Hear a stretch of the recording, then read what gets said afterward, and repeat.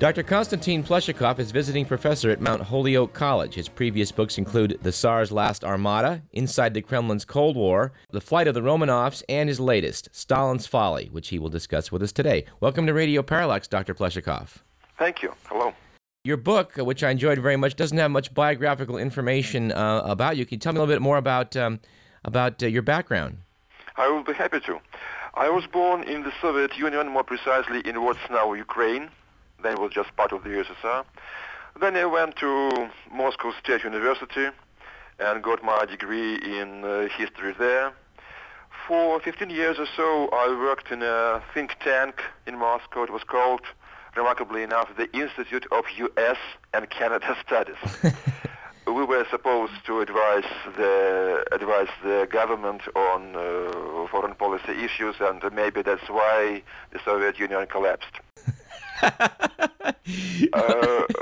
In 98, I moved to this country, and since 98, I've been living in Western Massachusetts and loving it. What else? Just a bit of self-promotion. In Russia, I've published seven books of fiction. This project, Stalin's Folly, this is the first time I deal with World War II. All right. Well, Dr. Pleshakov, why did you choose to focus an entire book on the first 10 days of the start of the Nazi-Soviet conflict? I would say that for Russians or Soviets, whatever, the first 10 days of war in June 1941 is somewhat like what the Japanese attack on Pearl Harbor is for the Americans. You know, this sudden attack, devastation, and that terrible war starts. Your book uses some new materials which were apparently not available to historians until recently. What were those sources, and which ones did you find most useful? In the past 15 years since the collapse of the Soviet Union, quite a few documents were released from Moscow archives. The most important are some top-secret documents of the Soviet leadership, Politburo, some cables from Soviet diplomats, and even more interestingly, spies overseas. Mm-hmm. Then some classified reports from the front line and Stalin's secret police reports. Unfortunately, I must add that now the flow of the new archival materials has basically stopped because Russia is changing rapidly, and now it's going back to being a xenophobic closed society. And I hope that in several years, or maybe in a couple of decades, more sources will become available for a new generation of historians. What I thought might be the most intriguing fact for me, at least in your book, was the fact that those Russian setbacks on the Eastern Front were partly, at least, due to Stalin's planning to double-cross Hitler 22 months after they formed an alliance in 1939, but Hitler just beat him to it. This is quite controversial, is it not? Yes, it is. Well, you know, it's a really controversial matter. To start with, when Hitler attacked the Soviet Union in 1941, he said that he had to do that because Stalin was planning to attack Germany. And so nowadays quite a few people are uncomfortable with this notion, you know. So yes, Stalin was not a good guy. But come on, if we say that he planned to strike first, does this mean that we justify Hitler's invasion? Right. But new sources indicate that Stalin did plan to forestall Hitler's attack. The problem was that Stalin miscalculated time-wise. He thought he still had about 12 months or so. Look, that's the spring of 1941. Yes, the continental Europe has been occupied by the Germans, but Britain is still fighting. And Stalin says, look, Hitler still has this unfinished business in the West. Only if and when he conquers Britain, he could strike at us. And so we have at least one more year. And so he did not rush his war preparations. And the Red Army, the Soviet Army, got caught in this kind of strategic limbo. It was not ready to attack, and it was not ready to defend the country. Well, I must say your premise is made fairly convincingly, because anyone who studied World War II at all knows that it was something of a crazy situation on the Eastern Front, that soldiers and planes were caught in very vulnerable forward positions. And of course, this makes a great deal of sense if Stalin was planning to be the attacker, not the defender. Yes, absolutely. Preparations for the preemptive strike had not been finalized either, and so the army was caught in its most vulnerable phase. Just how bad were those early losses of men and airplanes? Oh, they were absolutely staggering. In the first 20 days of war, the Soviet Union lost 600,000 men. We're talking about a soldier dying every 2 seconds, roughly. In the first, not just hours, but in the first minutes of war, the Soviets lost about 2,000 aircraft just on the ground. And in the matter of the first 10 days of war, the Germans were allowed to occupy the territory of the territory the size of the United Kingdom with a population of 20 million people. Can you imagine 20 million people living under the German occupation just after 10 days, just 10 days after the beginning of the war? Right, and I guess by the time the front settled down later that year, it would be virtually till 1945 until the Red Army went back to those original lines. Well, end of 44, but almost. So we're talking about 3.5 years. Sure. 3.5 years to reclaim the territory yielded to the Germans in the first few weeks of war.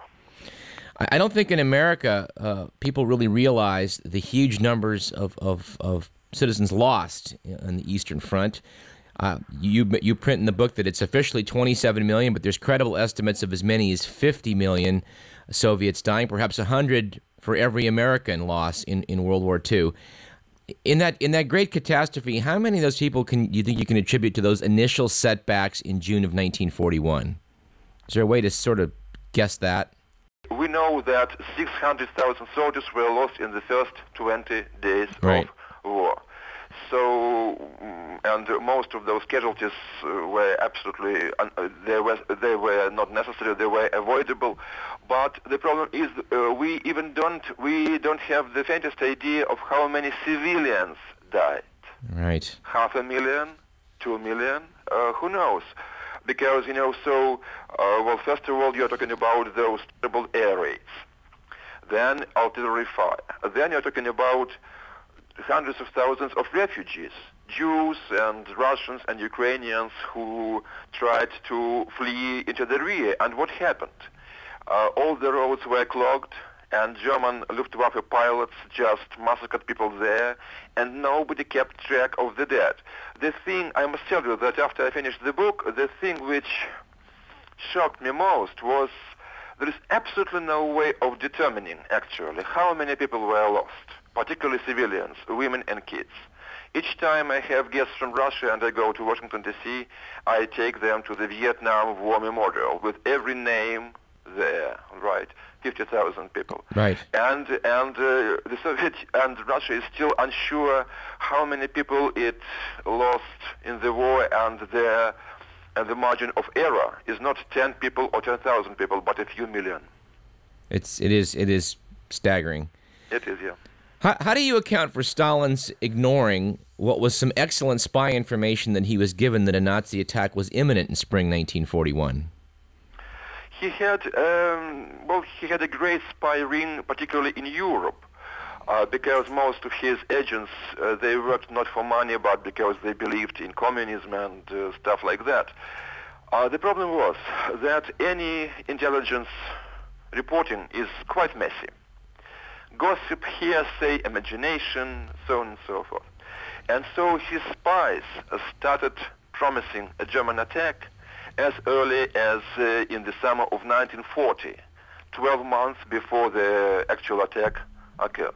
And so first they tell him, the Germans are going to strike in August 1940. Then they repeat the same warning in October. Then in March 1941. So finally he just stopped believing their reports. Not to say that he was right in doing so, but that's a rare case when we can actually say that, well, all right, that was not entirely his fault, because so many misleading reports had been reaching his desk before that. I'm puzzled when I read your book and accounts of the war about the fact that Stalin initially refused to even allow forces to shoot back for fear of escalating a provocation. How do we make sense about his paranoia about provocations? I think you used the exactly right word, paranoia. Because when we talk about spy reports or the preemptive war strike, that could be rationalized and explained in a more or less consistent and logical manner. But his absolutely insane belief in the first hours of the war that was just a provocation, you can't explain that rationally. That was just some kind of mental instability, I don't know. And you're absolutely right. For several hours, the troops were not allowed to respond. Of course, some did. But the Soviet army lost the most critical first, about 5 hours before it was allowed to react in any possible way. Right. We're speaking with Dr. Konstantin Pleshakov about his book, Stalin's Folly, The Tragic First 10 Days of World War II on the Eastern Front. Dr. Pleshakov, you conclude, contrary to, I guess, what has been the accepted view, that Stalin was not so much depressed at the onset of war, which caused him to really not take any action, so much as just simply refusing to take charge of the war for fear of having to accept responsibility for defeats. In other words, he was being a ruthless politician, even in the gravest of times. Yes, that's true. And what happened, he refused to take any responsibility for military leadership for the first 10 days of the war. He refused even to address the nation. For 2 days, he refused to communicate with his military commanders at all, and did not answer the phone, and just staying in his country house. So that was the worst possible thing a leader of the country could do at that time. You mentioned at one point a description, I guess, from one of the participants that when they went, the 5 of them the leadership decided they must get Stalin to act. They show up at his country home, and he looks up and asks, "Why are you here?" Sort of what I got from it was expecting that this was a purge about to take place. And then he seemed relieved when everyone was actually still afraid of him. That's a very dramatic episode, absolutely. So by that time he had been absent from the Kremlin for 2 days, and obviously he was not just depressed and confused, but he thought that everything was lost. And so he locked himself in his country home, and suddenly those 5 guys walk in, and excuse me, they were led by the head of the secret police. So his most natural presumption was that they had come to arrest him, and for good reasons. And so he was absolutely shocked when they just mumbled, "Oh dear Comrade Stalin, would you please come back and supply us with wisdom and guidance again?" Which he agrees to do. Which he surprisingly agrees to do, yes. Can you tell just a little bit about Beria, the man who rivaled Stalin in ruthlessness, the head of the secret police? Yes, he came from the Caucasus, from Georgia, just like Stalin did. He was a man of exceptional brutality, but a person with extremely sharp political instincts. A very interesting guy, by the way. Years later, already after Stalin's death, he actually attempted to introduce some kind of reform to the Soviet Union, because as the head of the secret police, he was well aware of the situation. And he was even thinking about maybe withdrawing Soviet troops from Eastern Germany. A very pragmatic guy. But at the same time, often he is portrayed as extremely efficient, great spy master, and a person who was in full control of the Soviet Union's security issues. Just one quick example. That was not the case. When I was growing up, old folks used to say that, yes, Stalin and Beria, they were terrible, but at least trains ran on time. Unfortunately, my research proves that no, they did not.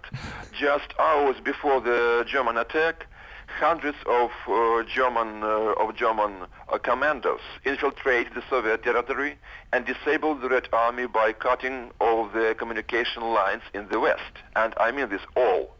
And so, this infamous or famous Soviet secret police led by Beria, they failed to intercept them.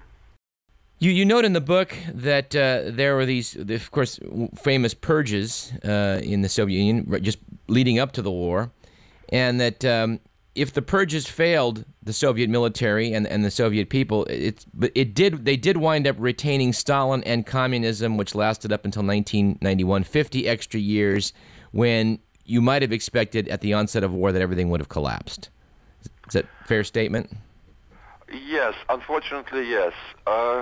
The purges on the eve of war were absolutely horrendous. Practically all senior military commanders were shot. And people who took their place, they were badly trained, badly educated, absolutely not fit for the job. However, the Great Terror saved the regime and the nation. Well, listen, so when a war like that strikes, and the defeat is absolutely horrific and shameful, and it's clear that the leader of the country can't provide any real leadership. And so what would be a more natural time for a military coup d'etat or for a popular revolt against the regime? But nothing happens. Well, occasionally an angry officer kills a secret police agent and so on and so forth. There were desertions, but there was no revolt and no coup d'etat. And so it's an ugly thing to say, but the Great Terror saved Stalin's skin and saved Stalin's regime. Thanks to the Great Terror, the regime survived the defeats of the war, and it lasted for 50 more years. As opposed to when the Bolshevik Revolution in 1917, things collapsed, and of course the war was brought to a halt on the Eastern Front. Yes, absolutely. Yeah. Because you're absolutely right, because the Bolshevik Revolution resulted from the defeats of the Tsarist Russia in World War I. Yeah. It's part of the lore of World War II that Mussolini's engagement in Greece required the German involvement in the Balkans and delayed the invasion of the USSR by perhaps 6 weeks. Do you think that if the Nazis had invaded when they meant to, with better weather, that might have been fatal for Stalin? People speculate on that. And I think this makes much sense, no matter how banal and conventional this argument is. Originally, Hitler planned to strike on May 15th. Because of the invasion in Greece, he had to postpone the attack for 5-6 weeks. And absolutely, because his progress in the first months of the war was absolutely staggering. And yes, Soviet soldiers, the rank-and-file soldiers, they fought heroically, but the Germans were really stopped only in December 1941 at the very doorstep of Moscow when that famous, harsh Russian winter arrived. And there are good reasons to believe that if Hitler had struck, let's say, 5 weeks earlier, he could have occupied Moscow and the whole of Central Russia by the end of the year 1941. But this doesn't necessarily mean that he would have won the war. Yes, the Soviet Union was ineffective and mismanaged, but it was a huge country. And even with Moscow occupied, Stalin could have taken his forces to Siberia and keep striking at Hitler from there. Sure. Even people don't forget that Napoleon actually did make it to Moscow, and he still lost.